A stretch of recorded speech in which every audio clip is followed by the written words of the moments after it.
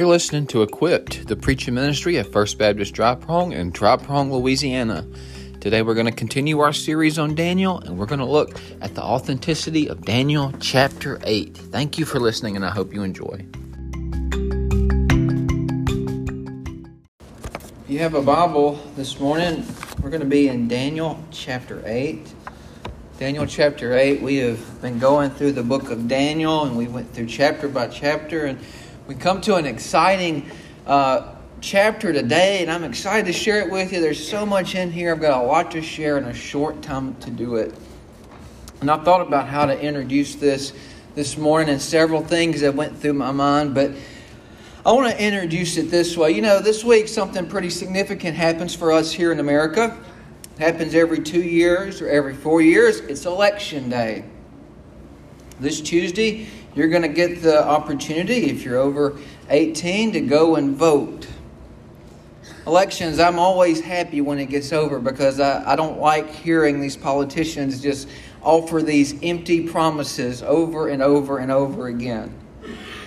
My rule about politics, if I'm going to mention it from the pulpit, this is what I'm going to do. I'm going to talk bad against both sides. Let me just tell you my experience with politics. I'm a child of the 80s. I was born in 1983. The first presidential election I ever remember was George Bush Sr. And I vaguely remember him getting elected. And I don't know if it was when he was running against Michael Dukakis or if it was later and they just played the soundbite. But I remember vividly, it was in 1988, George Bush said those famous words, "Read my lips, no new taxes." Well, guess what? There was new taxes. And I don't remember much about the Clinton years, but I do remember this. I remember the President of the United States looking square into the television screen saying that he did not have relations with that woman, Ms. Lewinsky. But guess what? He did. I remember Barack Obama. I was not his biggest fan, but I'll be honest with you. I watched with hope.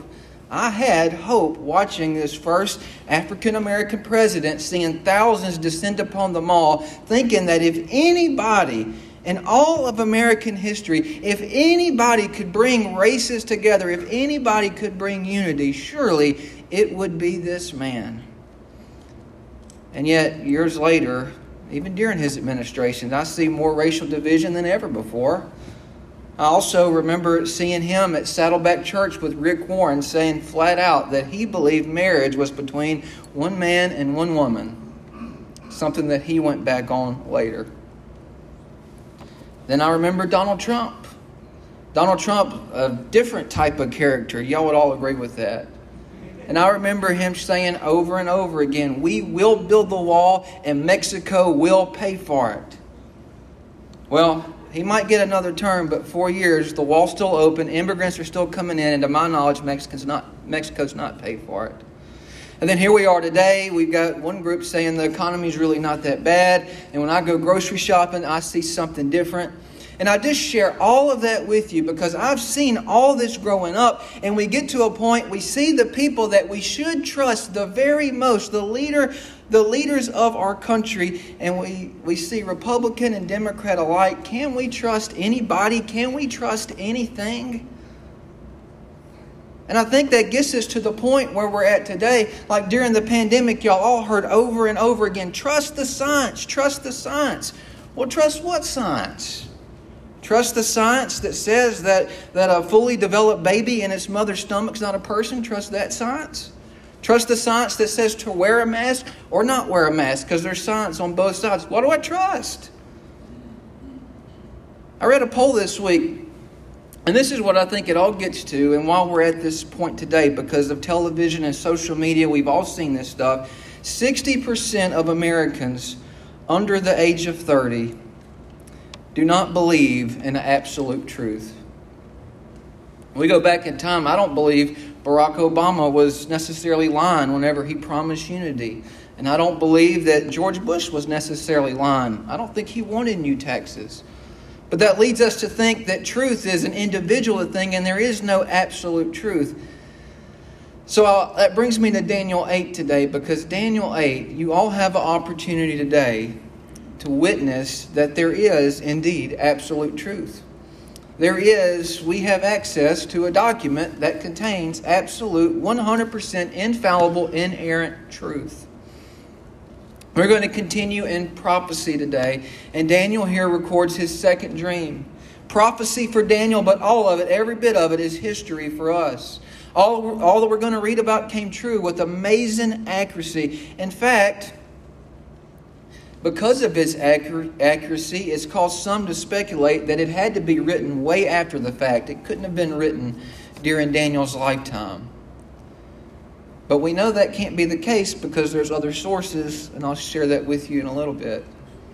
So my hope today is whether you're on the fence about whether or not to believe this Bible. If you're on the fence, if you're looking for truth, I hope you'll leave today knowing that this Bible is true. I hope you'll leave today, and I hope you'll go into the voting booths Tuesday if you go, and before you choose whatever candidate you choose, I hope you'll make the decision today to choose Jesus. And I hope you'll look at Daniel's words in chapter 8 and have it settled in your heart that God's Word is abundantly true. So I'm going to do it the same way we did last week. I'm going to go through it, and then I'm going to finish with some application points. So it starts in Daniel 8, verse 1. It says, "In the 3rd year of the reign of King Belshazzar, a vision appeared to me, Daniel, after the one that appeared to me the first time." So that's important. It's a different vision. It's not the same as he saw before. "I saw in the vision, and it so happened while I was looking that I was in Shushan, the citadel, which is in the province of Elam, and I saw in the vision that I was by the river Ulah." You'll recognize this city as the same one that Esther was in.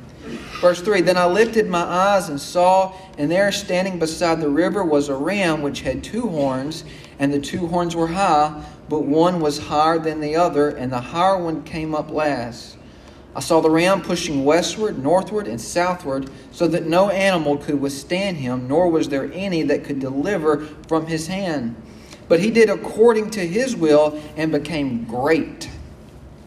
Verse 5, "And I was considering, suddenly a male goat came from the west across the surface of the whole earth without touching the ground, and the goat had a notable horn between his eyes. Then he came to the ram that had 2 horns, which I had seen standing beside the river, and ran at him with furious power. And I saw him confronting the ram. He was moved with rage against him, attacked the ram, and broke his 2 horns. There was no power in the ram to withstand him, but he cast him down to the ground and trampled him. And there was no one that could deliver the ram from his hand. Therefore the male goat grew very great.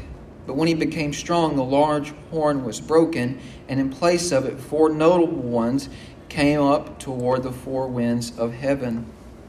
So let's talk about what Daniel's seeing here. Thankfully, we don't have to imagine too much about what this represents. You see a ram in verses 3 and 4. And we know that this ram with 2 horns represented the kings of Media and Persia. How do we know that? Because the angel Gabriel told him that in verse 20. But also from history, we know that a ram was a fitting symbol for the empire. According to historians, the Persian ruler carried the head of a gold ram when he marched before his army. This text means that the Medo-Persian Empire would become large and powerful. And we know in history that did occur. More territory was controlled by this empire than by any other until that time. But Daniel didn't just see a ram. He also sees a goat. Who is the goat? And once again, we know that the goat is Greece. And we see Gabriel identify this in verse 21. We'll read that in a second. And the prominent horn is Greece's first king, which of course, for you historians, that's Alexander the Great. And the great details that he writes about, and we could see this in history, when he talks about him coming from the west, that points to the position of Greece, which was west of the Medo-Persian Empire in Palestine. Crossing the whole earth means that Alexander conquered the world of his day, and the goat speeding across the globe without touching the ground, that portrays the swiftness of Alexander's conquest. That's something that was special about him. During his time, and he was a young man, but during his time, he carved out an empire of 1.5 million square miles. Alexander, man, he was a man on a mission. He took the whole world over, quite literally. And then in verse 8, you see that the horn was broken. And this is something interesting. You would expect a military man like Alexander the Great, a conqueror, to die in battle or to die in old age. But what ended up happening to Alexander the Great, he had literally conquered the whole world. There was nothing else to do. He was having a party with his buddies, and we're not sure exactly what happened from history, but after this party that he had, he died a week later from a simple sickness. He was only 32 years old. Man, it's a reminder today that no matter how great you get in your own eyes or how great you'll become, there's still one greater than you that holds your breath in His hands. So, the Lord's horn was broken, just went away. There's 4 notable ones that comes up, it says at the end of verse 8. Well, what happened after Alexander the Great? You go read in history, you'll find that after a period of infighting and struggle, the empire came to be partitioned among 4 Greek military leaders. That would be the 4 prominent horns. They're commonly designated as what's called the Diadochi, or successors. Now here's when things get interesting, starting in verse 9. We see again a horn, and we read about a horn in chapter 8. So let's read verses 9 through 14. It says, "And out of one of them came a little horn which grew exceedingly great toward the south, toward the east, and toward the glorious land. And it grew up to the host of heaven, and it cast down some of the host and some of the stars to the ground and trampled them. He even exalted himself as high as the prince of the host, and by him the daily sacrifices were taken away, and the place of his sanctuary was cast down. Because of transgression, an army was given over to the horn to oppose the daily sacrifices, and he cast truth down to the ground. He did all this and prospered. Then I heard a holy one speaking, and another holy one said to that certain one who was speaking, How long will the vision be concerning the daily sacrifices and the transgression of desolation, the giving of both the sanctuary and the host to be trampled underfoot? And he said to me, For 2,300 days, then the sanctuary shall be cleansed. Now, when you read this, one thing you need to remember, it's interesting to me that Daniel's seeing this, and where Daniel's at right now, the temple hasn't even been rebuilt. It lays in ruin. And at first glance, this sounds a whole lot like the Antichrist that we read about and that you're familiar with. But remember last week, that horn came out of the old Roman Empire. This horn comes out of Greece, so it's not him, it's somebody else. And all scholars agree, at least everyone that I could find, agrees that this little horn represents the 8th ruler of the Greek Empire, Antiochus IV, otherwise more commonly known as Antiochus Epiphanes. Now Antiochus, he may not have been the Antichrist, but he most certainly was an Antichrist. We know from history that this man, he was a horribly cruel man, and he really did prosper in all he did. He viewed himself as a god. In his period of power, he slaughtered thousands of Jews. He desecrated the temple by setting up an altar to Zeus and sacrificing a pig on it. Can you just imagine the audacity of a man to go into God's holy temple, set up an altar to Zeus, and sacrifice a pig on it? We have a question here about 2,300 days. What does that mean? How can we know this? Well, once again from history, we know that the 2,300 days refers to how long it'd be till the temple would be cleansed. Well, we know the precise date of when the historic event happened, when the temple was cleansed. Just after 3 years after Antiochus set up the altar to Zeus, Judas Maccabees cleansed the temple and rededicated it on December 25th, 164 BC. Today, the Jews celebrate the Feast of Hanukkah, or the Feast of Dedication, to commemorate this momentous event. It's on Christmas. And you'll find, if you go read in John chapter 10, verse 22, you'll find that Jesus Christ himself participated in the Feast of Dedication. It's a really interesting story. When they light that menorah, there's 9 candles. And whenever the temple was rededicated, the story goes, everything was in ruins. There was only enough oil for one day, so they fasted and they prayed. And miraculously, the menorah was able to stay lit for the full 8 or 9 days. But anyway, we know when that happened. If you count back from whenever this all started to that day, you'll come up with 2,300 days. God's Word is absolutely accurate. So that's Daniel's dream in a nutshell. Now, Daniel has his dream interpreted a little bit further. And let's see how Gabriel interprets it. In verse 15, it says, "Then it happened, when I, Daniel, had seen the vision and was seeking the meaning, that suddenly there stood before me one having the appearance of a man. And I heard a man's voice between the banks of the Ulai, who called and said, 'Gabriel, make this man understand the vision.' So he came near where I stood, and when he came, I was afraid and fell on my face. But he said to me, 'Understand, son of man, that the vision refers to the time of the end.' Now as he was speaking with me, I was in a deep sleep with my face to the ground, but he touched me and stood me upright. And he said, 'Look, I am making known to you what shall happen in the latter time of indignation, for at the appointed time the end shall be. The ram which you saw having 2 horns, they are the kings of Media and Persia. And the male goat is the kingdom of Greece. The large horn that is between its eyes is the first king. As for the broken horn, and the 4 that stood up in its place, 4 kingdoms shall arise out of that nation, but not with its power. And in the latter time of their kingdom, when the transgressors have reached their fullness, a king shall arise, having fierce features, who understands sinister schemes. His power shall be mighty, but not by his own power. He shall destroy fearfully, and shall prosper and thrive. He shall destroy the mighty, and also the holy people. Through his cunning, he shall cause deceit to prosper under his rule, and he shall exalt himself in his heart. He shall destroy many in their prosperity. He shall even rise against the prince of princes, but he shall be broken without human means. And the vision of the evenings and mornings which was told is true. Therefore seal up the vision, for it refers to many days in the future. And I, Daniel, fainted and was sick. For days afterward I arose and went about the king's business. I was astonished by the vision, but no one understood it." It's amazing to me, and we can look back and we can identify how all this came to fruition.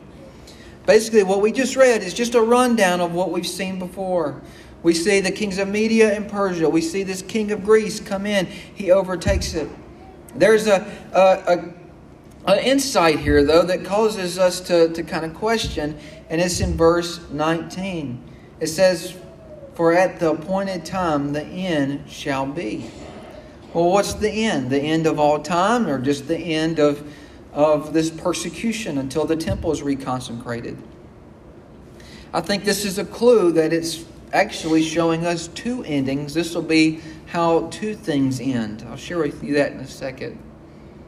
In verse 25, talking about Antiochus, it says that he'll exalt himself in his heart. He shall destroy many in their prosperity. He shall even arise against the prince of princes, but he shall be broken without human means. Once again, the Bible ringing true, we know that Antiochus died just simply falling to the ground in regret and anguish. God just took him out after the temple was rededicated. So what is it? Is it more than just one thing here? Because when you read it, you'll start seeing that this sounds a whole lot like a future figure that we're all waiting on. It sounds a whole lot like the Antichrist. And I'm going to tell you, this is Brother Kevin's take on it. And you don't have to believe like Brother Kevin, but this is my take on it. Your Bible that you hold in your hands is divided into 2 sections, right? It's got the Old Testament and the New Testament. What you're reading here and what we know happened with Antiochus Epiphanes is exactly really how the earthly side of the Old Testament ended. You can read about this in the apocryphal books, in the 400 books before Jesus was born. When that temple was destroyed, that's how it happened.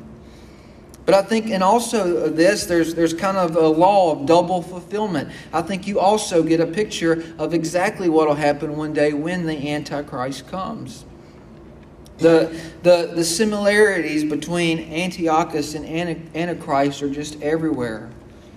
First off, between this week and last week, they're both symbolized by horns that started as little or small at the beginning, and then they got great. Antiochus was a stern-faced king, and the Antichrist will have an imposing look about him, like we read in chapter 7.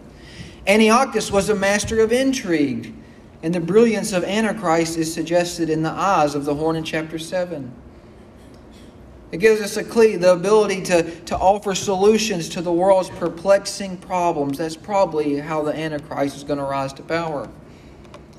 Antiochus had great power. We see that in verse 24 here. And we also know that the Antichrist will one day have great power. Yet it says right here in verse 24 that it wasn't his own power. It was the power of Satan who controlled him. And this same satanic inspiration was the reason he attempted to destroy God's people. And the Antichrist, he's going to be energized by Satan as well. Antiochus destroyed thousands. Antichrist will destroy even more. Antiochus prospered for a short while. His days were numbered. And Antichrist, he's going to prosper for a short time. His days are numbered too. Antiochus persecuted the saints. Antichrist will oppress believers. Antiochus was a deceiver. Antichrist will be the master deceiver. Antiochus was proud. He called himself Epiphanes. That literally means the illustrious one, or God manifest. The Jews hated him so bad they gave him the nickname Epimanes, which means Antiochus the madman. But Antichrist, he'll be one of the most arrogant individuals the world has ever known. Antiochus blasphemed God. Antichrist will blaspheme God as well. Antiochus was not killed by human hand, nor will the Antichrist be. And by the way, when you go read in Matthew, I think it's chapter 18, in the Olivet Discourse, Jesus talks about the abomination of desolation spoken of by the prophet Daniel. And that sounds almost exactly like what you see happening in history with Antiochus. The parallels are just everywhere. I think you get a picture of not only what has happened, but what will be.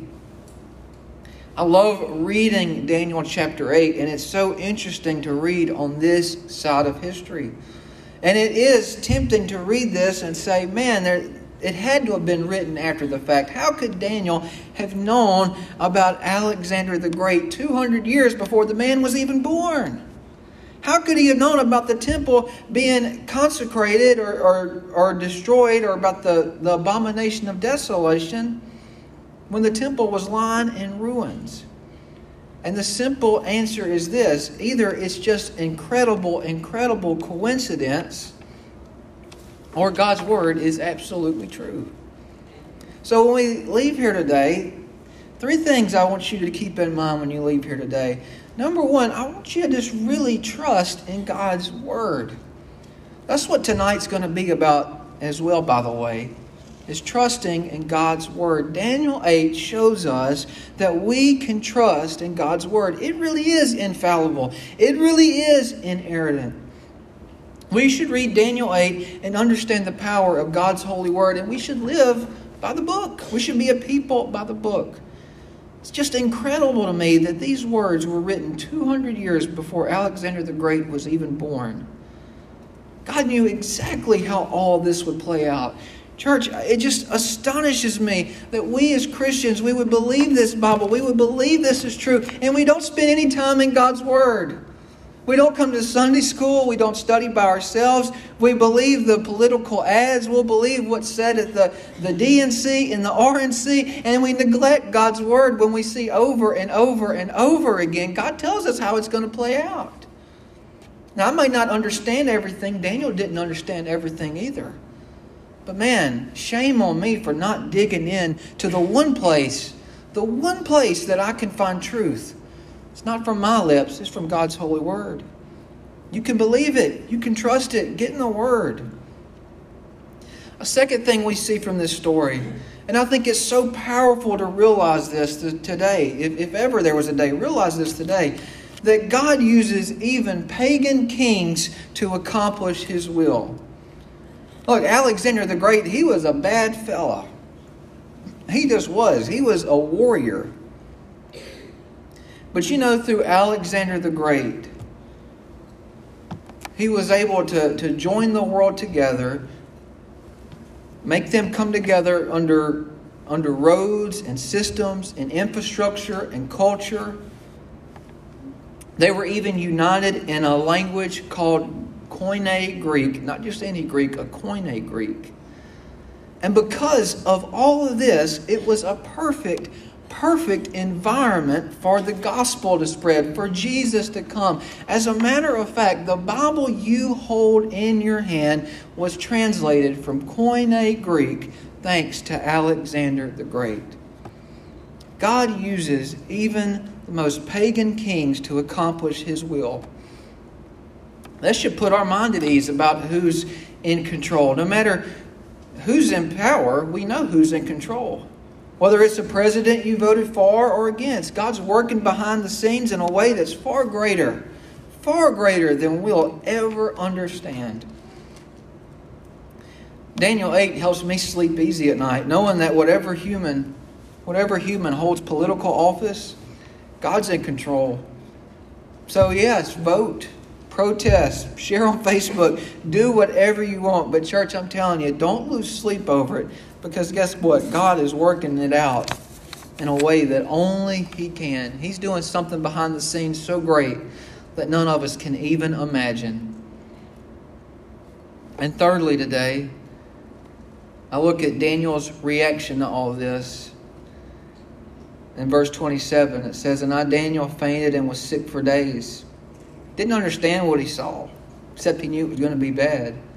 But afterward, I arose and went about the king's business. When we see all this, it's so tempting to get wrapped up in what's to come and to get anxious and worried about different things. And I know Daniel, he's talking about going about King Belshazzar's business, but I want to tell you, as a Christian today, you would be wise just to wake up tomorrow morning and to go about the king's business. One of the hymns that we used to sing when I grew up was the old hymn, "We'll work till Jesus comes. We'll work till Jesus comes." Go about the king's business. No matter who's in power, God is in control. How do I live with all this in mind? I'm just going to go about the king's business. Not the president's, but the king of kings, the Lord of lords. I'm going to do what He says to do, when He says to do it, how to do it. Well, Brother Kevin, that's a great story, but there's no way you can prove to me that Daniel or somebody didn't just write this and add it to the book of Daniel later. But I'm going to tell you, yeah, I can, and I'm going to tell you how. And I'm going to use an extra biblical source. There was a Jewish historian, and maybe y'all are familiar with his name. His name is Flavius Josephus. And Josephus, he writes about the history of the Jewish people. And he recounts about when Alexander the Great was coming in to seize Jerusalem. He writes that there was a high priest, and the high priest, his name was Jaddas, the high priest of Jerusalem. And he heard that Alexander the Great was coming, and he was terrified for the people in his city. Once again, Alexander, he kills, he conquers, and he goes on his way. Jaddas, the high priest, he encouraged them to fast and to pray. And during that time, Jaddas, the high priest, had a dream. And in the dream, I don't know if he was told by an angel or told by God Himself, but in the dream, he was told to just open the gates, dress the people in white, and just let Alexander the Great in. Can you imagine how crazy that must have been for Jaddas? That would have been terrifying. But you know what? He did just that. He opened the gate. He dressed himself in purple as he was instructed in the dream. Had the name Yahweh on his breastplate. Well, Alexander arrives in Jerusalem and he sees the gates opened. He sees a welcome party for him. And Alexander does something surprising. he goes right up to Jadis, the high priest. The high priest tells Alexander about his dream, and then Alexander says this, "You know what? I had a dream too." The great Alexander the Great said that I had a dream that I would come to Jerusalem, I would find a man in purple, I would find the gates open, and that this man in purple would tell me that I would be victorious over the Persians. What happened next? Alexander the Great was taken into Jerusalem, where he and Jadis offered a sacrifice to God in the temple, and they opened up and they read Daniel chapter 8. It's an amazing story to me, and you can go read it. It's absolutely true. How do I know that Daniel wasn't written after the fact? Because Alexander the Great literally read about himself in the text. But look, this is what happened to Alexander. He cared about one thing. He cared about beating the Persians. That was all about his life mission. He just wanted to conquer, conquer, conquer.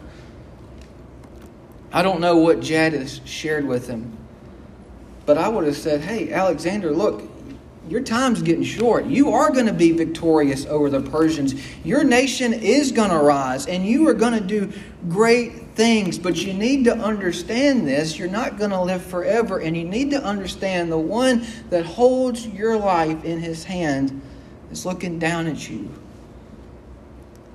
Alexander the Great, he didn't care about any of that. He just cared about his earthly mission. He didn't care about his eternity.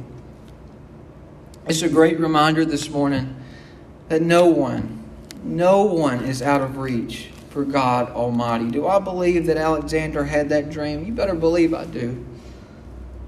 I believe that God told Alexander just like he told Nebuchadnezzar.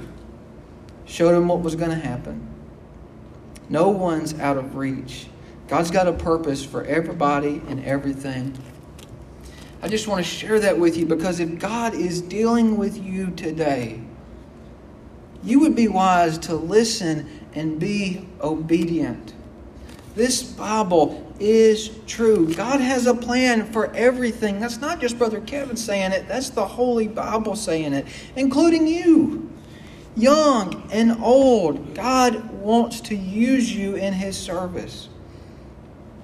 Are you looking for someone you can trust? Are you looking for something you can really put your hope in? Are you looking for the answers to life's problems?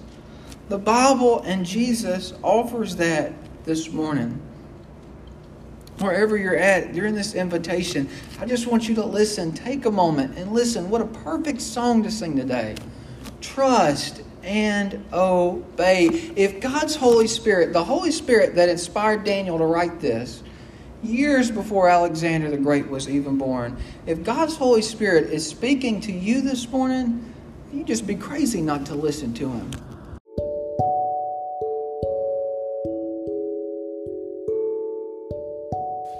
Thank you for listening today. I hope you enjoyed the message. I hope you understood it. I hope you'll know that you can trust in God's Word, that God uses even pagan kings to accomplish His will, and that you'll go about the King's business. Have a great week.